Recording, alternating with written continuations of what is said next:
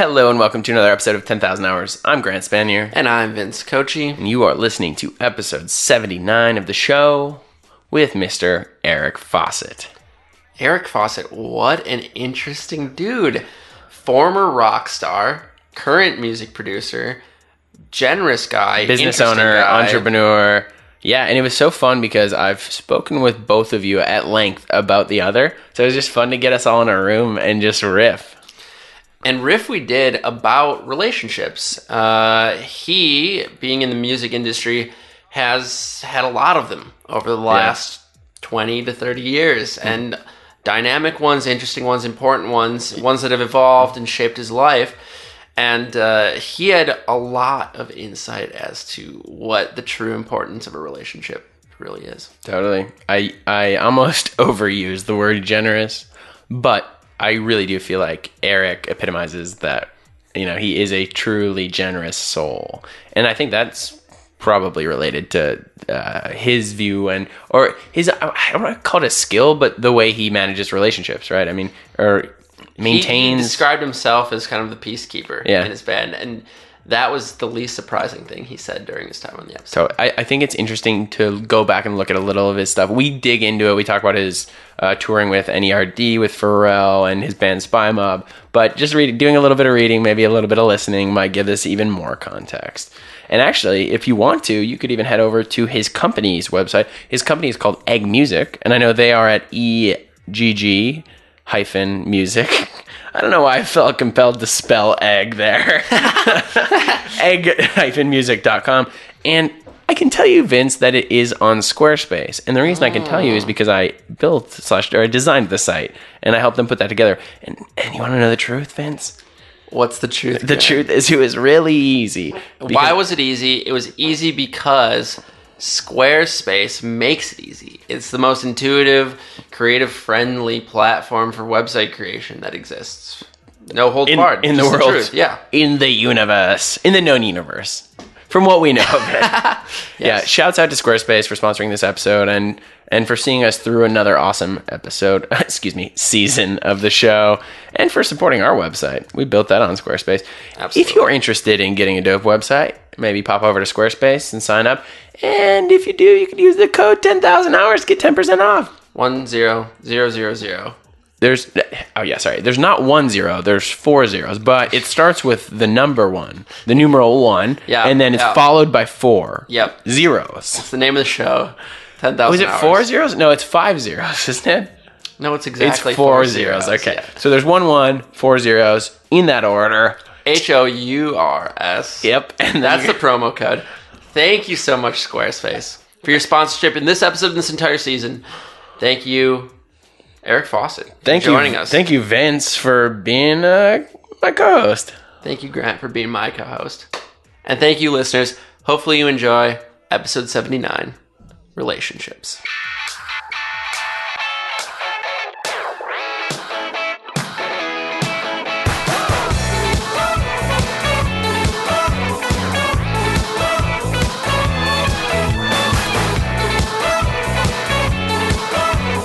You got great levels, mate. Your levels are top notch. Actually, could you give us a test? Test 1 2 1 2 yo. Is he on 2? Check He's 1 on 2. 2 Little 1 up. 2 1 2.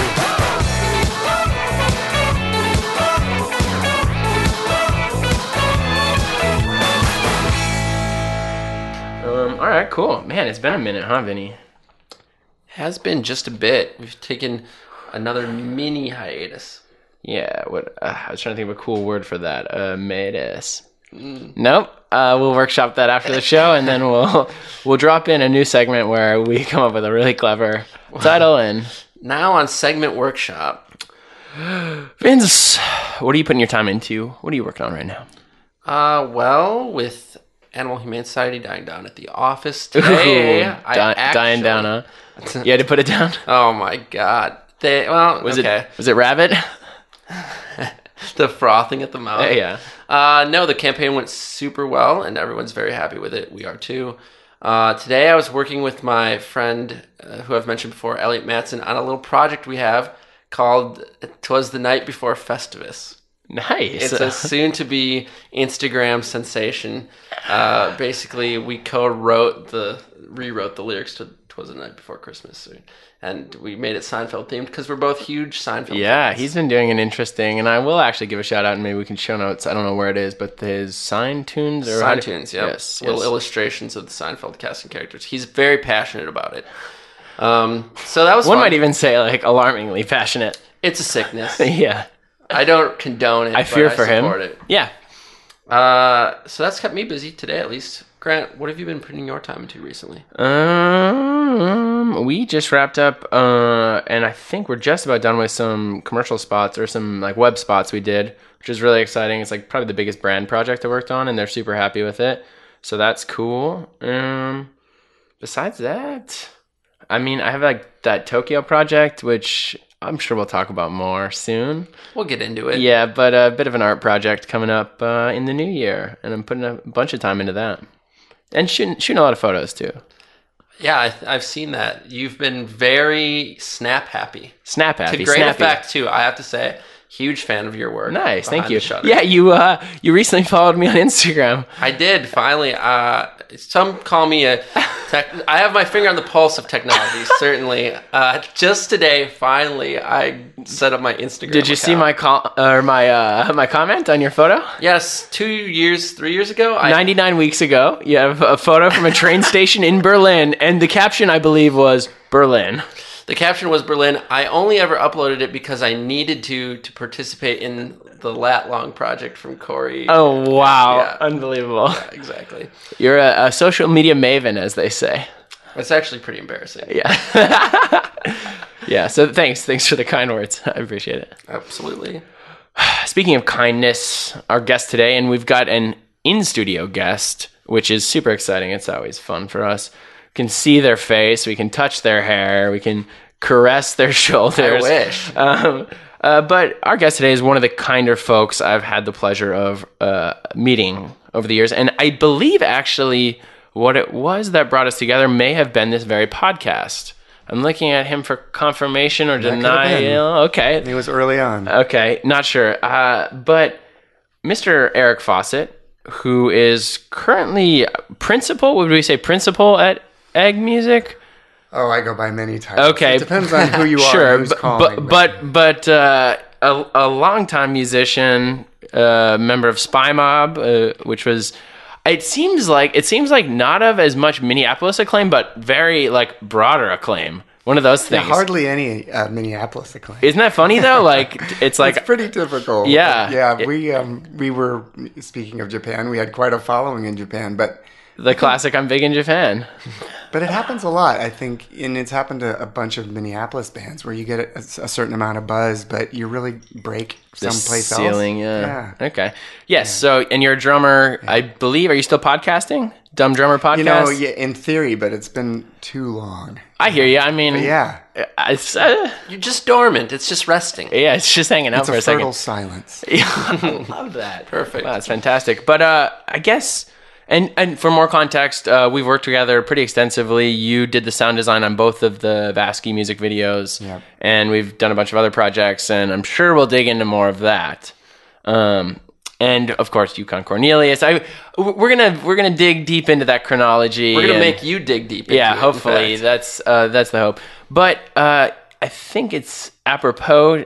Am I using that right, Vince? Apropos to say that speaking of us, speaking of how our relationship has developed, that seems like a good topic for today. I think the way our relationship has developed, the way it's you take extra care, it seems, in your relationships. And I've seen sort of the relationships you have with other people and how you treat those.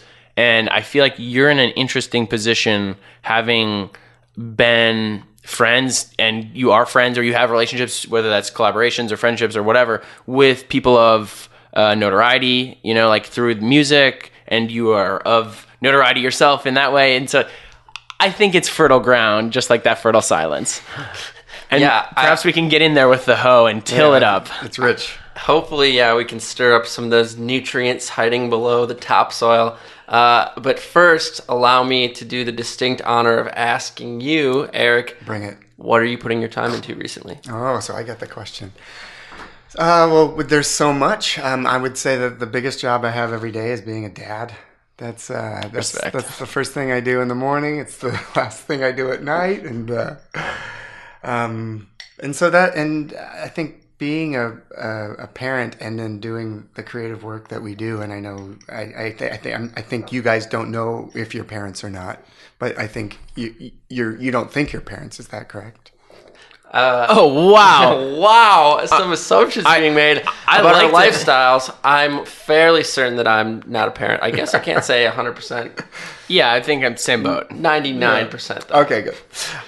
Well, Son of and comes into there's so many our people- podcasting studio. didn't mean to bring up anything. Yeah, go on. But my point is that we have our children at work, which is our creative projects, and then our real children. And there's so many people in the creative world who have kids. So I mean, that's the biggest thing I do. And then the second thing that I do that is right up there with parenting is being a co-owner of Egg. And Egg, technically we're Egg Creative, but we're known best for the music work we do. That's where our backgrounds are in, but that keeps me busy in all kinds of ways because we think of ourselves first as a creative company. That opens us up to all kinds of trouble, and but our interests are far and wide, and we're just always looking for interesting creative projects, in part so that we can feed our children, which is a big challenge for any creative person.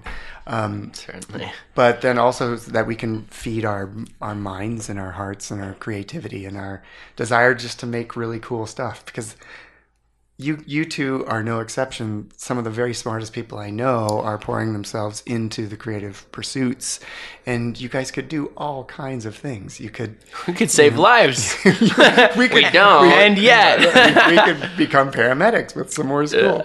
But instead we decide to do this, and it's hard work. It's really hard work, and what makes it worthwhile is that satisfaction that you've come together with someone who you respect and appreciate, and you like how they work. And at the end of the day, it might be a client who's happy, it might be an artist who's happy, it might be you who's happy, and no one else is going to see what you created. But yeah, so Egg is keeping me busy, parenthood is keeping me busy, and I have an amazing girlfriend. She keeps me busy. And, yeah. Totally. And we'll show notes Egg. It's eggmusic.com. Egg-music. Egg-music.com. Egg-music.com. Yeah, I think that's a good place to start in terms of seeing some of the work, which is really awesome. And I'm sure we'll show notes those Vasky music videos as well. There's some fun sound design elements that were very critical. So good. They're so good. Thank you, man. I mean, when you got the bigger projects, you go to the A team, and what a pleasure. You laid it all out. I just had to fill in the gaps. All right, guys. I love Don't tire your arms out. Well, that said, you being a parent and a busy guy, thanks so much for taking the time to join us. Oh, no, it's my pleasure. And I jumped the gun, huh, Vince?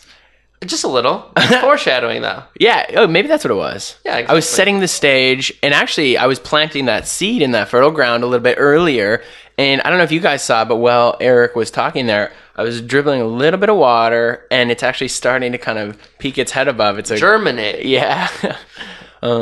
Relationships.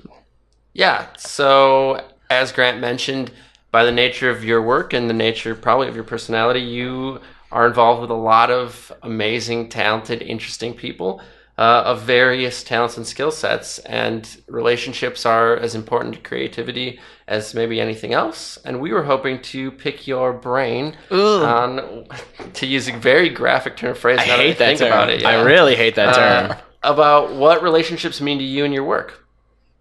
Yeah, well, there are 500 ways into that conversation. Well, perhaps, I mean, we can go back a little bit and maybe just talk a little bit about how you got into the creative fields and your path there. However you want to approach it. Let's do that. Yeah. Yeah? Is that cool with you, Vin? I would love to hear the story. Lovely, yeah.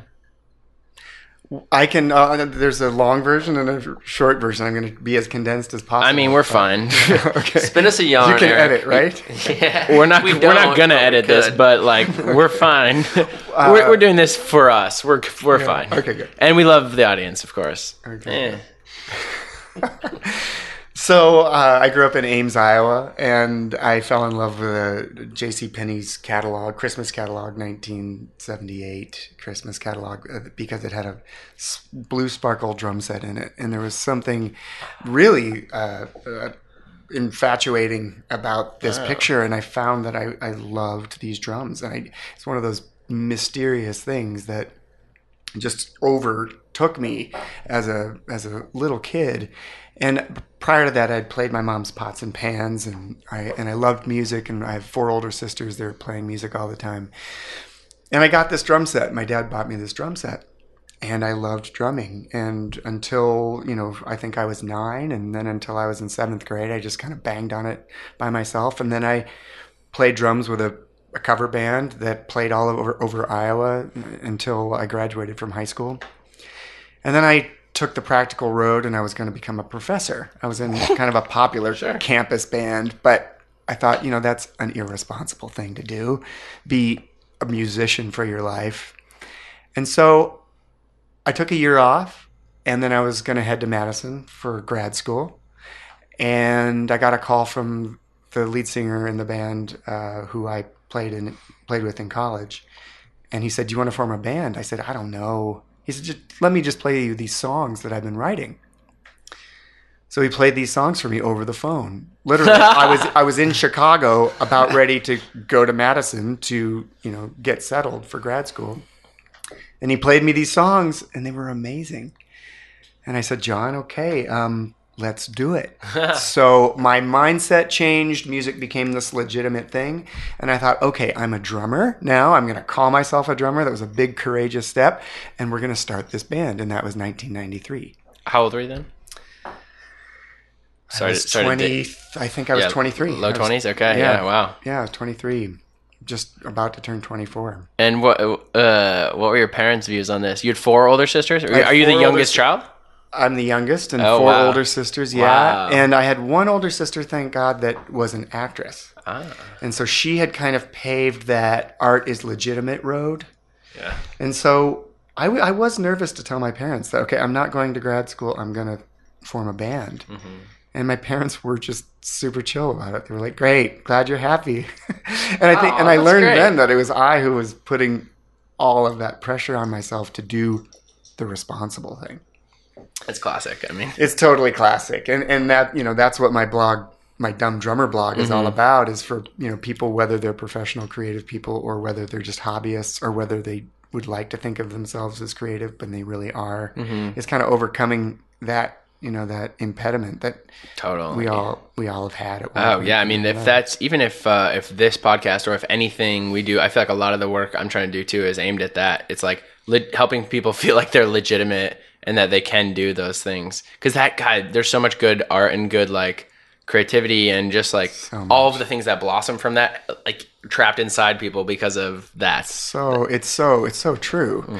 And for me, I mean, circling it for the first time back to the relationship thing, if it wasn't for my relationship with John Osby, who I played in that band with in college, I wouldn't have started that band Spymob, which, I was with, that we had together for 12 years. Because it's incredible. Because I love drumming. I knew that. I knew I loved drumming, but it was really about the collaborative experience.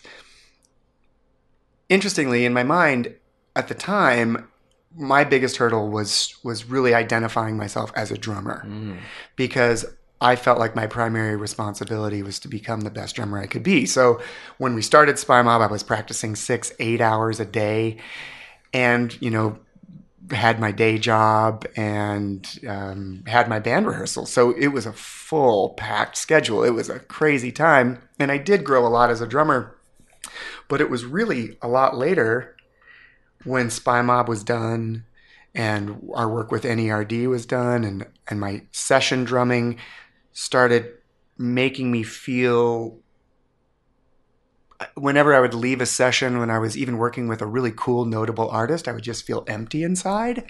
And it just didn't make any sense to me, because for so long, after college, I started this band and my identity was drummer. But I realized that what I loved most about Spymob and working with John and Brent and Brian and Twig in Spymob and everyone else we worked with was the working with other people. Yeah, collaboration. Right. So when those projects were done and we were becoming parents and I was supporting my family with session work and other drumming work, and drumming wasn't the thing that was making me feel happy.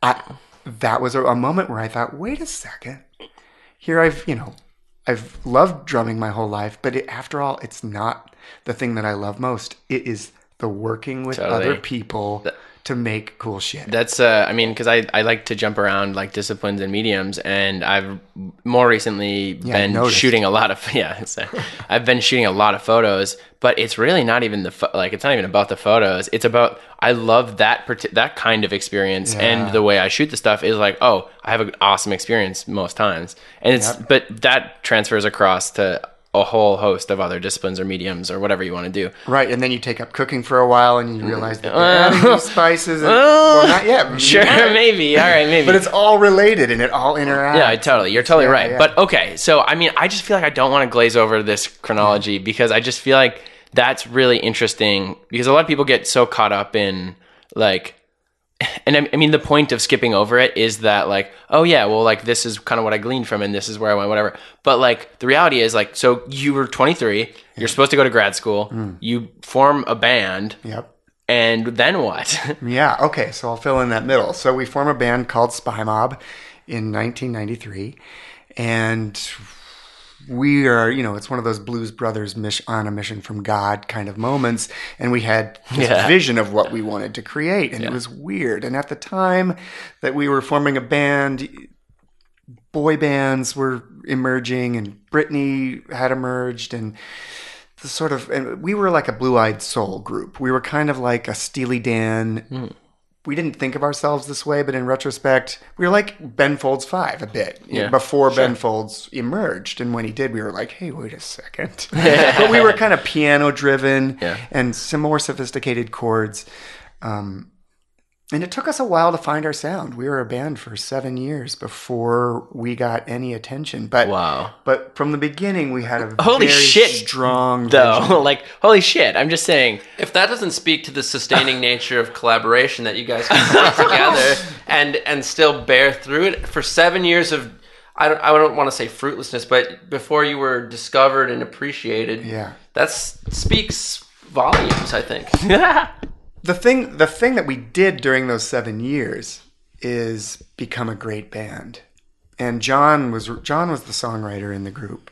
It was really his songwriting vision and then our collective sound that really defined Spymob. And we became a great band. We meandered a lot in like what the stylistic focus was, but it was really 7 or 8 years even into 6 years before we found a batch of songs that both tickled our fancy and then got the attention of people. Wow.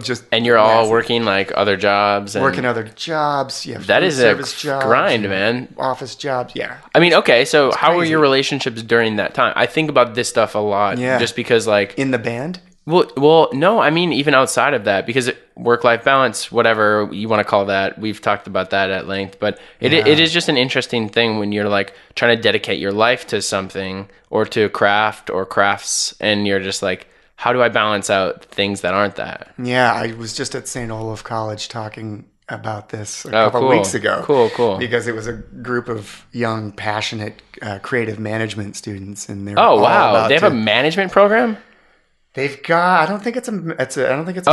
Okay. But they have a class that's all about arts management. Wow, that's interesting, man. Super great. It's such a big part of it, like of the really arts. Cool. Yeah, I love that. Yeah, and these are most of them. I always poll. I spoke there last year too, and I always ask, okay, what are you doing? And most of them were artists themselves trying to get a handle on what to do with their careers, which is really good. And I talked about balance because something I have always struggled with, and I like to think that I'm better than I was last year and 5 years ago and 10 years ago. But I know that I'm better now. But certainly in my 20s, one thing that I really struggled with was to really find relationship centers that are ahead of and distinct from my artistic activities. When you are a young creative person and you know that that's what you have to do, or really want to do to be happy, because it takes so much time and attention to hone your craft and then to get attention for it and then to follow through. So many things can suffer. Relationships are often the first thing to go, and then people get lonely, and then bad things can happen. You can develop really bad habits, and you can't really sustain your career that way. And so I think, that relationships, and people can marry their art.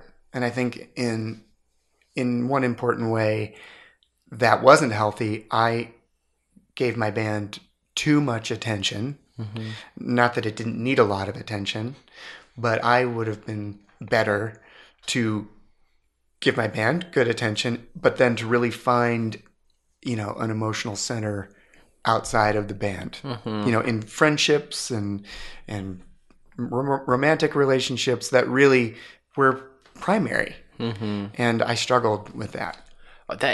That's something I feel like a lot of people struggle with, and I have struggled with it personally. Is like you maybe think of yourself as a generous person, and so then you try and be generous, and you're way too generous, quote unquote, with your time to a degree where it's detrimental to you, and therefore you are not actually capable, and it's just bad for everyone. Yeah, and that opens up a whole totally related conversation about when do you say no, to clients, or when do you say no to even fun sounding relationships that you probably don't have the time to do right now. And you forget that you have the right and the power and to say, hey, wait, what if we do this in 2 months? Or actually, I'm not interested in doing this. I just want you to know now so you don't waste your time. Yeah. Respect. That can be hard for anyone. Okay, so there we are. Spymob. Yep. You start to get some acclaim, early aughts? Yeah, so like 1999, we created this 6-song EP, and we did it ourselves along with a producer, great friend, amazing engineer, Alex Owana, who has been in Los Angeles for a long time doing all kinds of things. But at the time, we all went to St. Olaf together. Alex did. Oh, wow. And we holed up in an amazing studio that's no longer there called CD Underbelly on Washington Avenue in Minneapolis. Nice. Semisonic recorded their record. Girls Against Boys recorded there. And then we finally recorded our bigger album there. But we made this really special collection of 6 songs. And I stayed up days and nights and doing research on how do you get music that you're proud of into the hands of influential people. We got 2 amazing attorneys, both at the same firm, one on the East Coast, one on the West Coast, and let them loose. They were super passionate. I learned very early that if you don't have managers or lawyers that don't flip for your art, then they're not the right people. So that was another relationship lesson. Wow. And these guys got a bidding war brewing between Epic Records and RCA. And Epic won the battle. And we got a big record deal and a big publishing deal. And our music started filtering through the music industry. And then a year later, after we spent a lot of this money recording a big album with a big time producer at the time, Epic dropped us before the album came out. Oh, wow. So that was really tough. That was emotionally super tough. But this was one of those moments that I learned so much from. We were promised all of this success. We expected all of this success. Lord knows we'd earned it. We think we deserve. Yeah. So we thought we deserved so much, and then we were dropped. And when you're dropped from a label, or then when labels meant more than they do now, you become damaged goods. Mm-hmm. And so it's not like you could easily just take that music and resell it someplace else. Mm-hmm. But you never know what happens in the background of your life. So here we were, 4 guys in our studio just thinking that, there's no future. Or how do we find a future? What are we going to do? We were really bummed out. But we were also determined. So we were sad and we were knocked down, but I wouldn't say we were despairing. We were strategizing and working on coming up with new material and making sure our attorneys knew that we were super committed still to making things happen, but it was a tough road. Yeah. And there were a few months there when we didn't know what our fate was going to be. So maybe this is a good time. I've been kind of waiting to ask this question.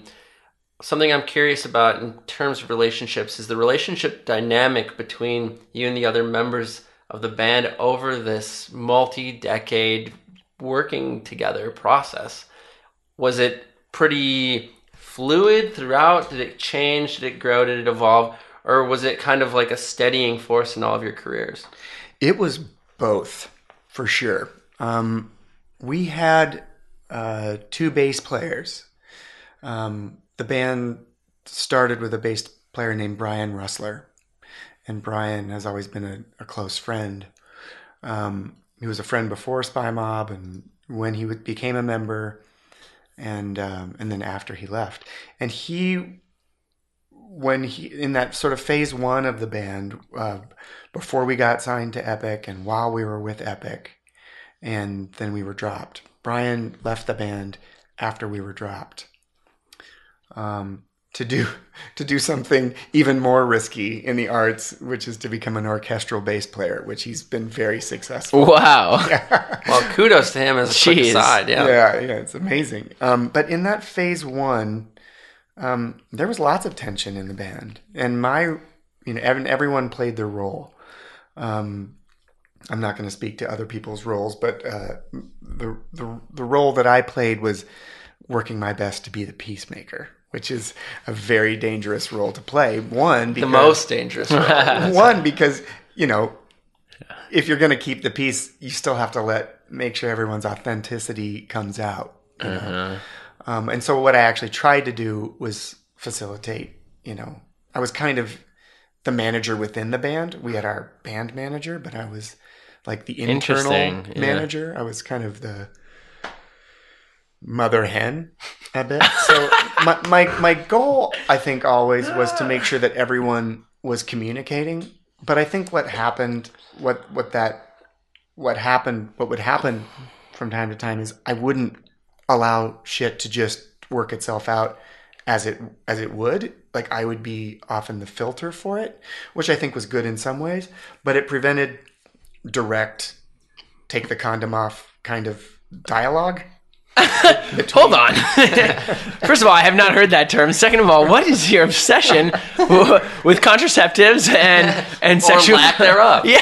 Okay. All right. What's the other allusion to contraception?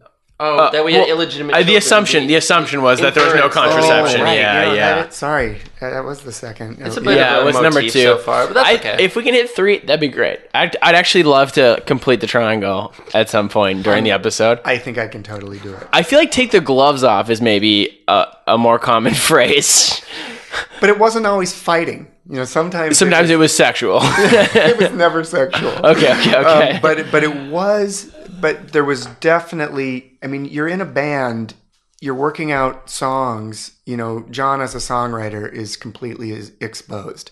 And he's not exposed, every time he brought in a song, and he brought in, scores of songs over the course of the band's life. He's in a room with guys he completely respects. And that's one thing I can say in Spymob, there was always admiration around the room. That's awesome.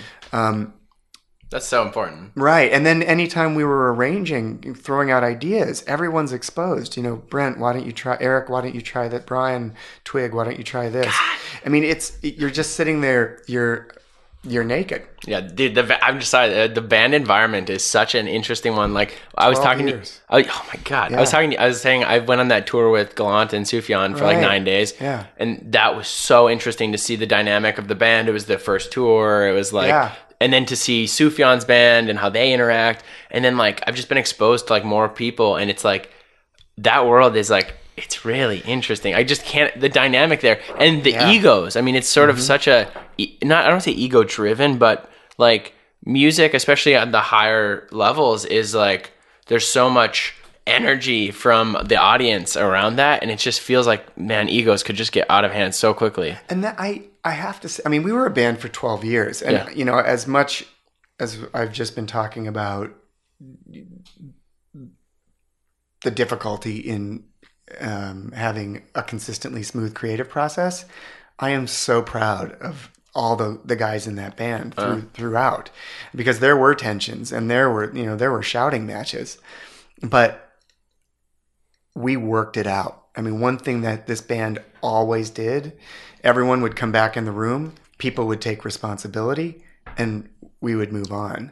And that wasn't my doing, even though that's kind of the role that I wanted to play. Everyone took responsibility. So there was sure, there were egos, but there was intimacy. I mean, it was real creative and personal intimacy. Like we knew so much about, the details of how and how we worked, how we ticked, everyone in the room. I mean, one little moment in the band's life that was super key and awesome was in 1997. We had released our first record, which is this really great, I think, but meandering pop, sort of prog pop record that was not selling many copies at all. Yeah. And that was like our big Sgt. Pepper's moment. Yeah. Like, okay, we're going to make our big statement. But, we were not made for those times. Mm-hmm. And afterwards, we were exhausted. I was creatively exhausted. And I applied for a travel study grant to go to Brazil because I had fallen in love with Brazilian music. I didn't want to be in a Brazilian band or be a professional Brazilian musician, but I needed to get away, and I wanted a different experience musically. So I went down the 2 months before Carnival, and I had been learning a couple Brazilian percussion instruments, and I hung out with people who looked nothing like me, had skin color nothing like me, and stayed up all night in these huge arenas practicing with these escolas de samba schools, in anticipation of Carnival in 1997. And it was amazing. And when I left, I thought I was going to come back 2 months later to a broken up band. This is sort of we had just begun recording that 6-song EP, but we had no idea what was to come. And there were a couple members of the band that, were sort of deciding whether or not they were going to continue to be in a band together. And they were critical members. And I came back, and everyone was getting along, and everyone was happy. and I learned a couple things. One, this is an amazing, resilient band. And two, it's good if I just get the heck out. Yeah. For a while, both for me. If mom leaves the room and just lets the kids. Right, and I'm not responsible, and I'm actually, not the most qualified to help. But wow. But again, what is Carnival, by the way? I don't know. So, Carnaval. Oh, excuse me. No, in the Portuguese, Carnaval. Okay. But Carnival, yeah. Carnival is ultimately a pagan tradition, pre-Easter feast, and every Latin American culture and South American culture has their own version of it, but Brazil's is peerless.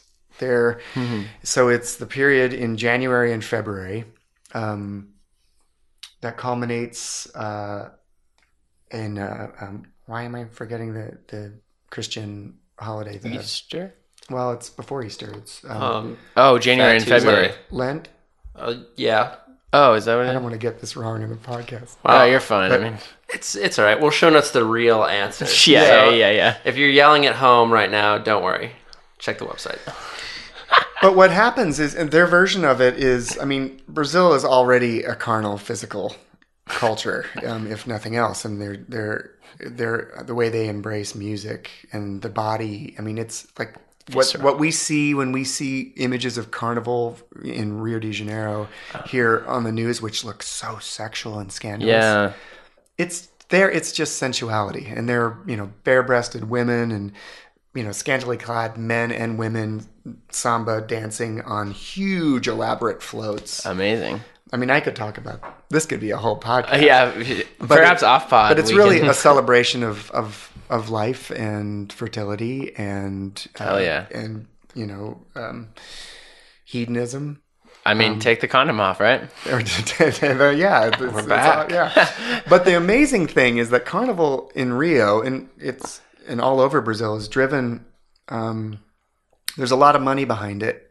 But that money, it filters through the poorest neighborhoods.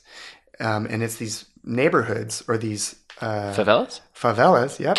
It's these favelas that organize and write the music and build the floats and create the themes and come up with the dances and the choreography to compete in this big stadium called the Sombadromo, which is like the Samba Dome, every year. And they're like these hundreds of schools that compete.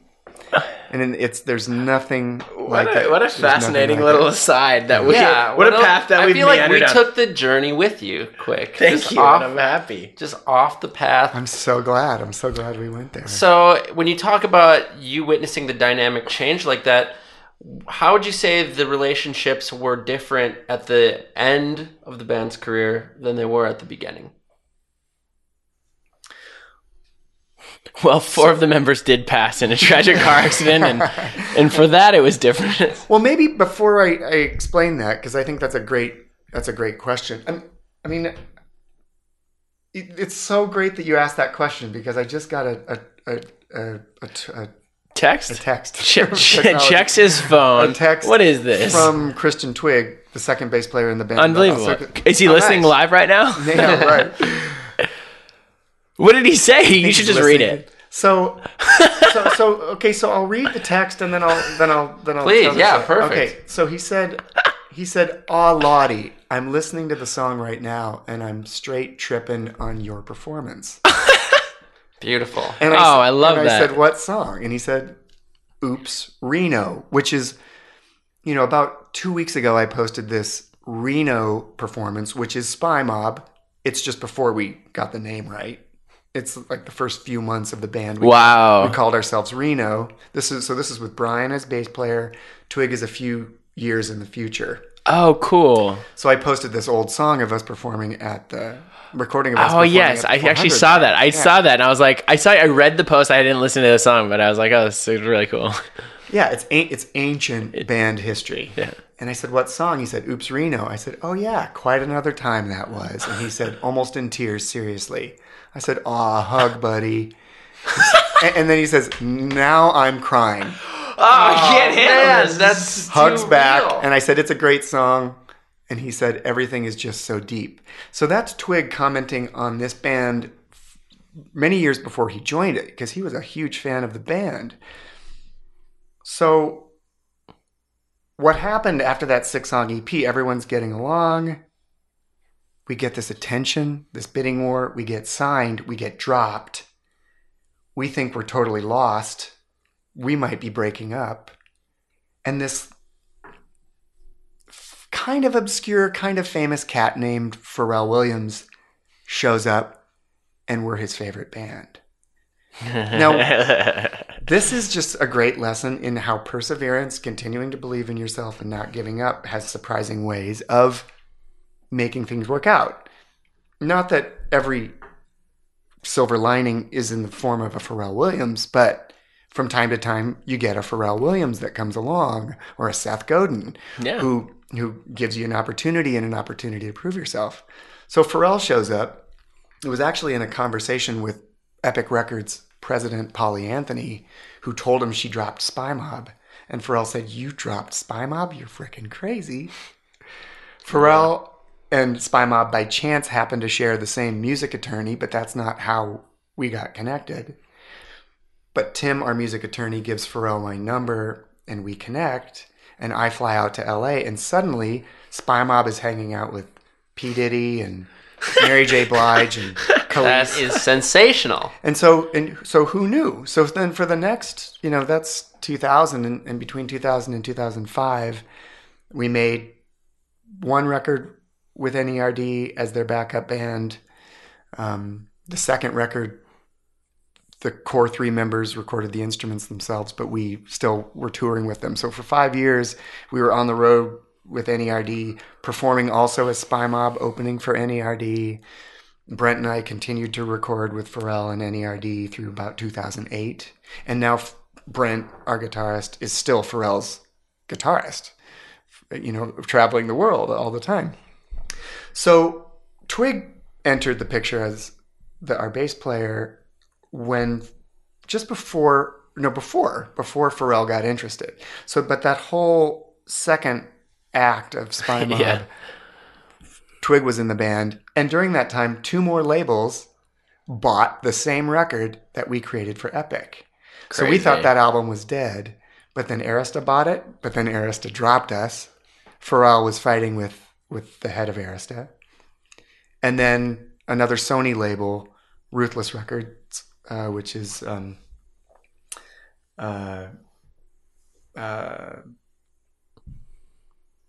Dead? it is dead now, but picked us up and finally released the record in 2005. So it took a while. How many years? But it was Easy E's label. Oh, okay. There you go. Yeah. So when was this? When was the record finished? In 2000. 5 fucking years later. Spring of 2000. Let me get this right. It was spring of 2000. Yeah. That's insane, man. That's like, I mean, it is, and I guess it isn't. Especially if you're somebody who's trying to create anything timeless, it kind of it shouldn't matter as much. But like the idea of sitting on a record for 5 years, it sounds crazy to me. Oh, it was crazy. Yeah, it was crazy. I mean, so Confirmed. So do you guys get to keep the money from your deal though? And then like when they drop you, okay. Yeah, and how that worked was the deal with Epic was an incredible deal because it was called a 2-firm deal, which meant that Epic had to pay for and release 2 records. Oh, sweet. So they dropped us before releasing the first one. So we had a choice. We could either collect the big fat advance for the second record and leave with that, or they gave us the option of walking with our record. Oh. Because we couldn't keep our record and take the money. Oh, I see. But So we took the record. Yeah. Because we wanted our music. Yeah. And we successfully sold it then to Arista, who paid us, a good amount of money. Sure. And then when they dropped us, we kept the money and also got the record back. We might want to look into this, Vince. So we made more money off of not releasing unbelievable. Music Isn't that's just? I mean, testament to like good litigation, not good litigation, but good lawyers. Excuse me. And like that's important, right? Yeah, I mean, in the music industry, it's hard to find attorneys who have the combination of they're passionate about you as an artist, plus they're well respected, plus they know how to navigate that line between the golfing and the whining and dining of the music industry people, which they do, but also being loyal to their artists first. And our attorneys were just that's cool, just amazing. I mean, and relationships. If there's anything I've learned, honestly, the biggest takeaway for me on that tour and in interfacing with a lot of these musicians and their managers has been like, oh my god, it takes an army. Like it seems to me is that a lot of these really successful musicians, they're great, they're fantastic, whatever. Well, you have to be. But like that's like, okay, step one. But it's the great teams they have around them that I think separates the losers from, or not losers, I don't want to say that, but the really successful people from the less so. Yep. It's true, and it doesn't matter what level you're at. Dude, good collaborators, good relationship, it's everything, man. It's so important. It is. Man. Well, I'd hate to put what has been a white-hot conversation on ice a little bit, but I think we might end up doing just that as we take our customary turn into the world of off-topic topicking. Since our last recording, Minneapolis got its first significant snowfall. And it, of course, causes some chaos with school systems and the transportation here, even though we should be used to it after 200 years of being a city. That said, something that is a tradition fond to us all is the snow day, and that's what we're talking about on the off-topic topic. You have kids, Eric. Yeah. Clearly, how old? It has a more literal meaning to you in some ways. 6, 5, 7. 14, 12, and 7. 14, 12, 7. Okay, yeah, okay. 14, 12, and 7. I'm a huge snow day fan. Grant, I won't speak for you, but Eric, what do you think about snow days? And what do you do on a snow day? Well, I was thinking about snow days on the way over because with this El Nino, I'm just not sure what kind of snow days we're going to have. Is it a storm? Is it a storm on the... horizon? No, it's a big It's a pressure system over the Pacific. that moves over the Pacific up the California coast. I've found myself to be particularly aloof of of meteorology and I think actually a lot of topics in general lately. I should probably point out that I wanted to be a meteorologist kidding. as a child. Yeah, my mom would take me on more than one occasion. My mom would take me to the local ABC affiliate, and I would watch the weatherman in his green screen. I think it was a blue screen at the time. So yeah, That's we can talk sensational. about meteorology. Can we? All right. Please. Yeah. Okay. Well, yeah. Are you a but- fan of the cold weather in general? No. Interesting. Yeah, no. I been here for have a while? this surfer hair because You do, yeah. I want to look into the mirror and think I'm in Santa Cruz. I'm a chill bra. I'm in Santa Cruz. Dude, I mean, we've spent actually a fair amount of time out in LA together. I mean, Yeah. that was part of the relationship. Yeah, no, and I'm gonna do a slight bow here. You've been like instrumental in allowing me to like do a bunch of projects in LA. Oh, it's our pleasure. Thank yeah. you, homie. But so I am not a fan of the cold weather. I think it's beautiful. I grew up here, but I was just telling one of my sons the other day. It's not even super cold here for Minnesota standards. Yeah. But I said, I just don't need this anymore. I'm kind of done, and I would miss it in a few years. But I don't love it. Oh, so you're ready to? But I think it's beautiful. With the snow, I think it's beautiful. When we get a good blanket of snow, it's hard. But the logistics, I think the logistics of having 3 kids, and it's not just the cold. I mean, that's really the least of it. I can manage the cold. It's all it's 6 mittens. It's 6 hats. It's 6 making sure that I mean, and they lose them, it's so it's 3 hats, probably 6 like mittens. 18. Right. You're looking at maybe 24. it's staying fully. And the stripped. driving redundancies. conditions, it's not to be overlooked. Not to be overlooked, but my Subaru. This is Wow. a Subaru Forester So break. here's what we're gonna do. We're gonna go ahead and show notes episode 78. Yep. The episode just before yours, you will be 79, I believe, which was with my dad. I don't know if you saw that. Yeah, I listened to some Oh, of did that. you? Yeah, Fantastic. Yeah, but he is a current Subaru dealer. He had very fun things to say about this. So brand. if you this is 2 in a find row. yourself in Yeah. need of a new car, or you want to trade in, or you just want to talk to and somebody, thank you to our sponsors at Subaru, St. Cloud Subaru. St. Cloud Subaru, and everyone at Subaru Corporate who makes this podcast possible. Yeah. We just worked on a Subaru commercial. Oh, did you? With Carmichael? Young Carmichael? Yeah, or no? yeah, we Okay. submitted tracks for it. We've Cool. yet to hear back, but what's the slogan? Love. It's what makes Subaru a Subaru. Subaru, yeah. Boom, boom. But I'm an emotionally invested Subaru fan. That's so cool. Because I never get stuck. Because if one wheel's in the ditch spinning, the other 3 are getting me out. I never That got AWD. That goes back to the classic advertising problem in quotes and air quotes there. Like it is great creative work at Carmichael Lynch, and I have friends that work on the account. I'm a big fan of theirs. I'm a big fan of Subaru's work. But if it didn't have a really legitimately good, reliable product behind it, it would do bullshit for the brand. Oh, for sure.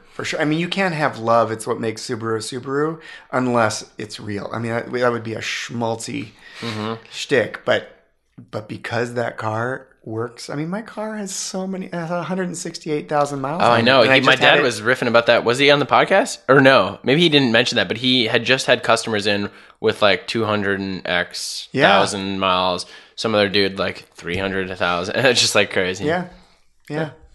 So you're immune to those conditions because of your great Subaru brand vehicle. Yeah, But the getting through the snow. I mean, if you ask me a specific, I loved snow days, and we had a ton of snow days. What, 2 years ago, 3 years ago? Just like it was crazy. the But year of from- Snowmageddon, where Yeah. the roof collapsed on the Metrodome. That was 4 years ago, I think. 4 years ago. Yeah, those are logistical nightmares for parents. Yeah. So what happens if you do have a snow day with the kids at home? Thankfully now, my 14-year-old has a phone and is responsible enough to take care of his, the 12-year-old cool. can pretty much take care of. These are great kids, and they can pretty much take care of themselves. But 4 years ago, it was tough. I mean, we just, since I own my own business, co-own my own business, Yeah. that gives me a lot of flexibility. So, that's That's nice. cool. Yeah. True. And for them, I'm happy for them. When there's a snow day, I can't help but be nostalgic. Oh my gosh, yeah. Absolutely. What a treat. I mean, what a treat amid a flurry of not treats. Yes, exactly. Silver linings for those snow clouds. Grant, do you have any fond snow day memories? Ooh, good question. I don't have anything queued up, but I mean, I feel like a lot of times, like if I'm thinking maybe earlier, much earlier, it was all sorts of just snow shenanigans, you know? Snow fun. Snow fun, you know? It was get the snow pants on, check. Okay, get the boots on, check. Okay, already have the long underwear on, check. Okay, and then et cetera, get the coat, the hat, the mittens, maybe some hand warmers. And you're basically impervious to the snow cold. Certainly. You're just a big bundle. You're like a big waddling bundle of clothes. Yeah. And you can fall in the banks. And that's a great feeling. I do. Maybe I can drum up a picture of me in like a snow thing. I'll see what I can do, okay? I'll see what I can do. That. Vinny. Yo. What about you, man? You're in the throes of Wisconsin? We are in the remote north. Things got pretty bad when it got really snowy and cold. Yeah. We had a stretch where we had a whole week of school canceled. I remember this. Wow. I was in 8th grade. Ninth grade. And we got it canceled because we had no indoor bus garages at the time. We're kind of a poor school district, so we just had a big outdoor bus garage. And we had... District 9. We had sub 15 below temperatures for a whole week. And the diesel fuel in the buses gelled up. So they couldn't run them. They couldn't run any of the buses. Unbelievable. And since kids would come from all over the district, because we're a tiny town, very sparsely populated, the most sparsely populated county in Wisconsin, Price County, no one could get to school reliably. So they closed it for a whole week. And that was paradise. That was unbelievable. Euphoria. Yeah. Oh my goodness. Oh, dude, I remember. Here's what I do remember. I remember running out very early.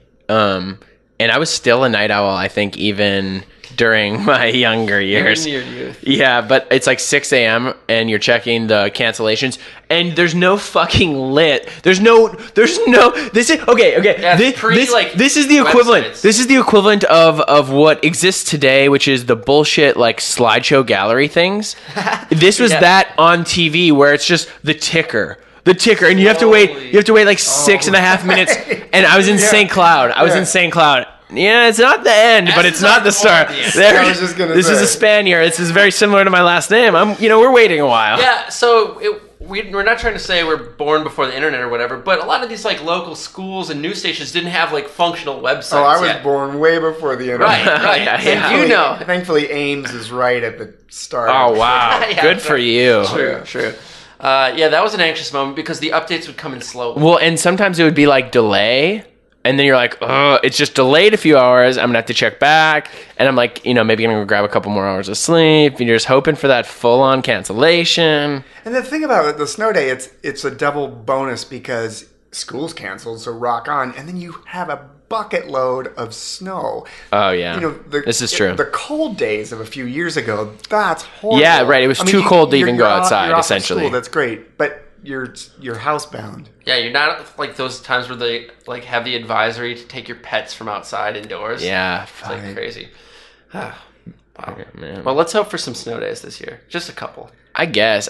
Sure. Well, yeah. I guess I do. I do love it. To be fair though, like now, because I have a studio here, like I work at home mostly, it's like, and most of my clients, the majority of my clients are either in California or like New York, and it's you don't like have to get out of your long johns. But I'm already not doing that, so I'm saying like their work goes on. And but think of the kids out there, think of the young Erics and Grants out there who still need those snow days. Oh yeah. I'm just saying they've maybe lost a little bit of their appeal. I feel like my snow day would be to like leave for like a week and go back out to LA or something.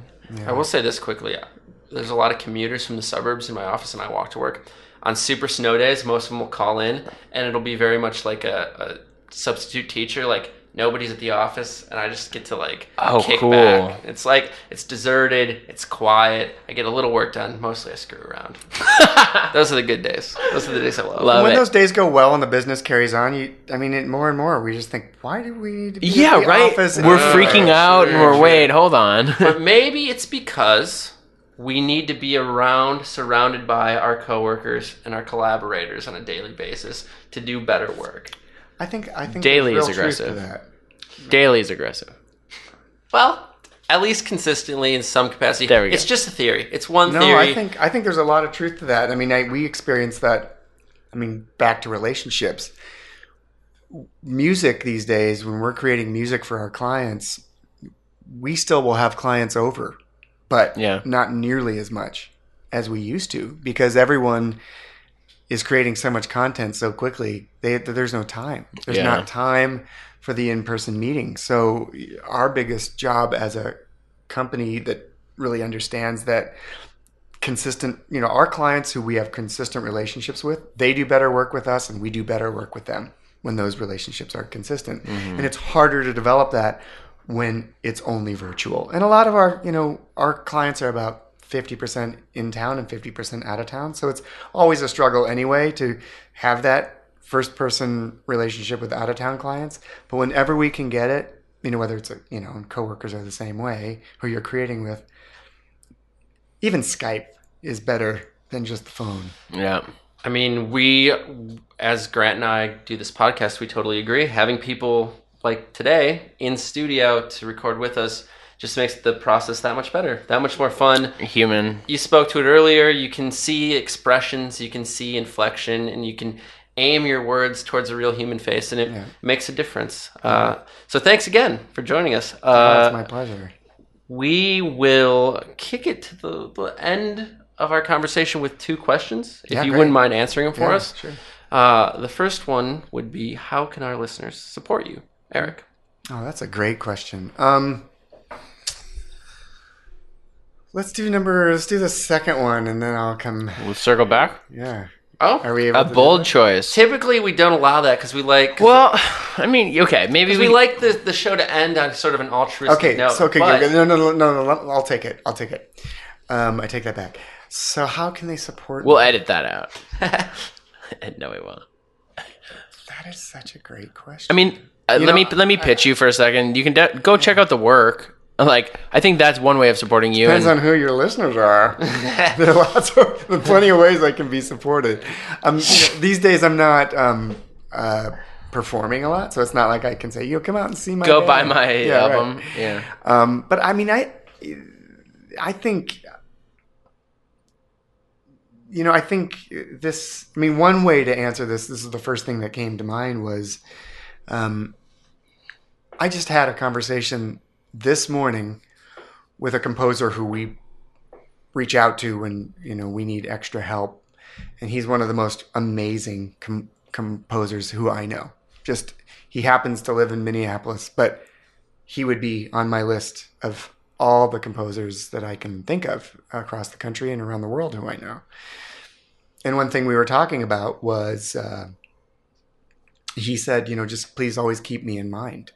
And he's the top of the list, but he, like a lot of creatives, especially composers right now, there's so much competition from music libraries and picture libraries, stock, because of the pace of production, that people can support me by taking the time. I'm going to say with music, but I think it's any creative piece of the puzzle.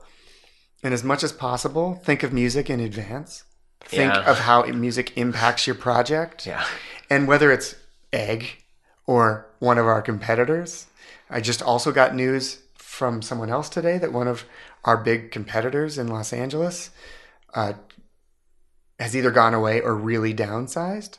Again, because of how original music is being overlooked. Treated, because of speed. And I'm guilty of it too. I mean, even on this exact last project. Yeah. And it's like, I had a pretty serious conversation with the composer I'm working with, which was like, because he's done so many good projects for me. He's so good. And it's like, I'm so sorry, but I don't have a very big budget. And there's not a lot of time. And so budget's one thing, and for sure, but what I'm talking about, so let's say you're working on a smaller budget. We will adapt to that. And yes, we might downsize because of that. But the budget's one thing. It's another thing, and even worse, to just neglect to think it's not important or to not involve your composer, because that composer said yes, right? Mm-hmm. And they approved the budget, right? Mm-hmm. Okay. And if we approve a budget and then we sulk about it, that's not okay. Right, yeah. So, and that's not even the biggest problem. It's the haste and the not understanding that there even is a composer. Because what's happening right now with the speed of production is that producers are younger. Yeah. They forget that there even are composers. I know, yeah. So stock music libraries are thought of first. We have some competitors use us as their library, and we do multiple searches a day for them. And these are projects where the picture looks good, there's a narrative, and they're trying to find a track last minute that just happens to fit the picture perfectly. And you can get close, but there's nothing like bringing a composer in. Oh, yeah. So you can support me by working either with us or one of our competitors or a composer friend of yours. Totally, man. And make sure, just think of music first. Talk to them about it early on and get their opinion. But so involve important. them. It's so important. Even if it's a small budget, because a small budget where music is appreciated and that tradition of appreciation continues is better than a bigger budget now. And original music goes away in a year. Well, and shouts out, beyond composers, even, sometimes they're the same, but also to sound design and to mix, like sound design makes unfucking believable. That's what, working with you on the Vasky stuff, it's like, that's just it's a totally different level. And I think it's so important. It's really so important. Yeah. People may not complain when you use that library track, but they may not complain, but you don't know the difference. Exactly. Music is, it's one of those things, especially I feel like artistically, that is like, it's harder for people to say what they don't like or what feels wrong. But when it's wrong in a piece, in a film especially, it's like something's wrong, but they can't necessarily diagnose it. They don't need to. It's your job as the filmmaker to make them feel what you want them to feel, Right. And that's like number one. You can fuck that up. Yeah. And I think one reason why is that, for good reasons, music is, first of all, so personal intrinsically. And now with Pandora and iTunes, people's iTunes libraries and Spotify, people just think that they kind of got it covered. And not to say that, I think everyone is the master of their own musical opinion, but that's kind of like me saying, I know how to make something look good if you give me, a nice camera. And that's just not the case. Yeah. I don't do that every day. Yeah. If I see something that, Spanier shot, I can say that looks good and have that opinion. Respect. But with music, people think they got it just because, they know what they like. But when you get an expert behind it, someone who works with picture a lot, who can make that track, have that track, create that track to make that picture just pop, it's just a whole other thing. So support me by caring about music. What a great and what a honestly, not to laud you too much, but a selfless answer to that question. So it's selfish. All right. Because it's really true. Like it's like what happened with Starbucks, in the 90s in the 90s when the coffee explosion happened. Starbucks wasn't the only competing coffee company, and I was in the Pacific Northwest right after graduating from college for a year. There are a lot of companies that benefited hugely because of Starbucks' success.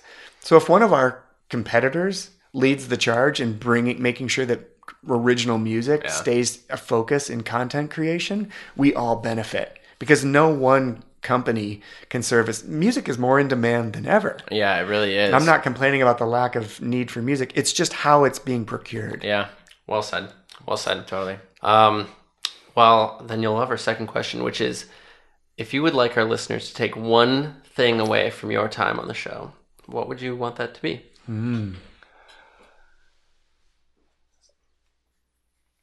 This is a fertile silence. I think it should probably be on the topic of relationships. Certainly. Loosely related. Yeah. Not necessarily. I think I think one thing that we've kind of come back to a number of times is that, a lot of people want to get a lot of credit for the work that they do, which is totally appropriate. And we have to do that because we need portfolios and websites and everything. But having been in a band and having, worked for and worked with celebrity folks much more well known for what they do than I am, and really kind of working to support them, and then being a co-owner of a company, and then being a boss to many employees. There's one thing that, and it took me a while. I think in Spymob and as a drummer working with other artists and being on stage, I think my childhood dream of being a rock star was has always been there someplace. I've always wanted to be known for what I do. And we all do, to one degree or another. But the thing that has really overshadowed that in a very real way over time is that we all look great when the product that we collaborate on is great. And often that means taking a trip to Brazil and taking a back seat and letting someone else step up and really hit the ball over the fence. And so the thing, so I think the takeaway here is, on the topic of relationships and collaborating, is sometimes not saying anything is the coolest, loudest thing, most influential thing that someone can contribute to a conversation. And sometimes, and I have to learn that as a producer and as a leader, in my something and in terms of communication goes, sometimes I just need to shut up. Totally. This is something I've learned and I continue to learn, especially in directing, is like, it's, you want to, it's your film and it's your thing. But the reality is you have to be okay with like letting stars shine, and you have to give people space to do that. And sometimes you have to just like get the fuck out of their way and let them do that. Yeah. And stop trying to that, or just like let them succeed and not hold people back. Right. If I could leave us with a thought about, I think some of the stuff I've learned from you is a little bit about investing in relationships and in giving without expectation. Because I feel like even just in our relationship, how this has developed is like there were never any expectations. It was always very generous and very like open. It was never like, what can you do for me? And I think that when good people, quote unquote, get together, that like good things happen, and you don't need to put so much expectation on it. So I think maybe a lesson there is like cultivating yourself as a good person, but then really just like letting go of like expectations of what people can do for you, and then just trusting that kind of comes around as it will. And it's like, because you've been very, very generous to me. Like, very early in our relationship, letting me crash in at your studio in LA, like that was like interesting. And maybe a lesson too from even myself is you certainly set the stage for that relationship, but like asking, you know what I mean? Just asking. Like, honestly, I was really nervous to ask when I was like, because like, I think you had like kind of loosely offered, but it was like, I was like, hey, so can I, so I think there's something to be said about that too, is to actually ask people for things in a, of course, to be willing to ask, because that's really scary sometimes as well. Yeah. Well, taking this back to the beginning of the conversation, you introduced me as a kind person. And I try to be kind when all things being equal. Yeah. I think kind is a nice default, sure. Especially these days. But that doesn't translate to generous because I have people near and dear who I have to be generous and kind to. So I don't have unlimited resources. Yeah. And it was Lisa McGuire. Yes. Someone who friend of the show, certainly. Friend of the show. And actually, she was on set with the Betty Crocker stuff I was talking about that we were shooting. Oh. Yeah, it was really fun. She's back in town. And we'll show notes the music video that I made for her, which I made for her because, or with her through, meeting you guys. Well, and I'm forgetting exactly how... Well, she was a fan of your work and a fan of everything that you were up to. And when we were... I don't remember exactly... I think there was one step before you asked for our audio help. Oh, yeah. But she introduced me to what you were doing. And she is someone... She falls into this family of like people you do stuff for because it just always comes back. Yeah. But when she introduced me to you, and based on Lisa and and what our thoughts were about your work, and then when we met you, it just when you've been in working with creative people as long as I have, you very quickly get a feel for someone who you're going to click with personally and creatively. Mm-hmm. And when that happens, the doors just open. Yeah. That doesn't mean that anyone's going to get rich. That doesn't mean that that you're going to, hit a home run even. But when that happens, then yes, you open the door to, I think you termed it a share partner relationship or a partner share. Oh yeah. There's a term. I was like sharing economy or like trading. It was a trade stuff. I forget, but it was something share, but whatever it was, whatever that term was, it totally fit, because it's like, okay, you're one of the small collection of people, because you have to conserve your resources to make sure the people near and dear you are taken care of. But you when you find those people that you can trust, who are authentic, who aren't BSing, they're gold. And it was very clear very quickly that you were one of those golden people that we wanted to work with. And when that happens, no, you don't have expectations. You don't say, okay, well then on this one it has to convert. Mm-hmm. There definitely needs to be, a general accounting and for like, sure. And Grant just did so much amazing work for us on our website and other, promotional projects marketing projects that we did for the company. And his voice was just so in line with ours. So I just want to make sure everyone knows there was reciprocity. Yeah. But when that happens, you check in, you make sure that everyone's cool, but you don't nitpick. Yeah. This is a very different thing than just doing free work.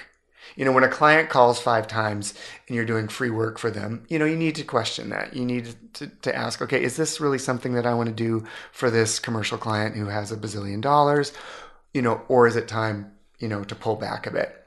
That's different. What this is finding those relationships, and they don't come along a lot, and you can't go out and say, this week I'm going to find one of these.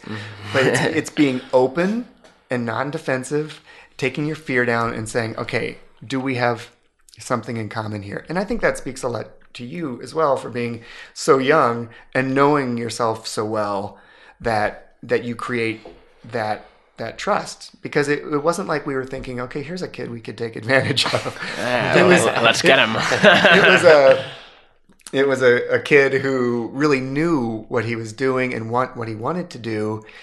And it was just really clear that we could do really good work together. A testament to you guys, though. Then I'm not just trying to like pile on the fucking compliment train that we're. But that is a good relationship, right? You're like, it's just like a band where you're like, oh, there's immense respect here, and from immense respect grows all sorts of things because you want to do well for them. It's like a partner in any sense. Yeah. You just want to do well for them, and you're both bringing something to the table. Yeah. And as long as you can keep that up and there's respect, it's like, fuck. Yeah. And one of the best things about relationships is that they beget more relationships, and the more people that you trust, bring them into the fold, man. You welcome it's into crazy, your life, right? You meet more people because of it. That's right. And I feel very fortunate that I got to meet you, Eric, through Grant, and I had a very lovely conversation. I think it was insightful and it was fun. So thanks again for joining us. We have but one more request for you. Oh yeah, and that is to give us the customary sign off of "ship it." 2 little words that mean a lot to us. If it doesn't ship, it isn't art. So if you could give us a ship it for the listeners, we would be very grateful. Without precedent, I don't know how anyone else has done this. I'm sorry, I just have to do it in my own way. Ship it!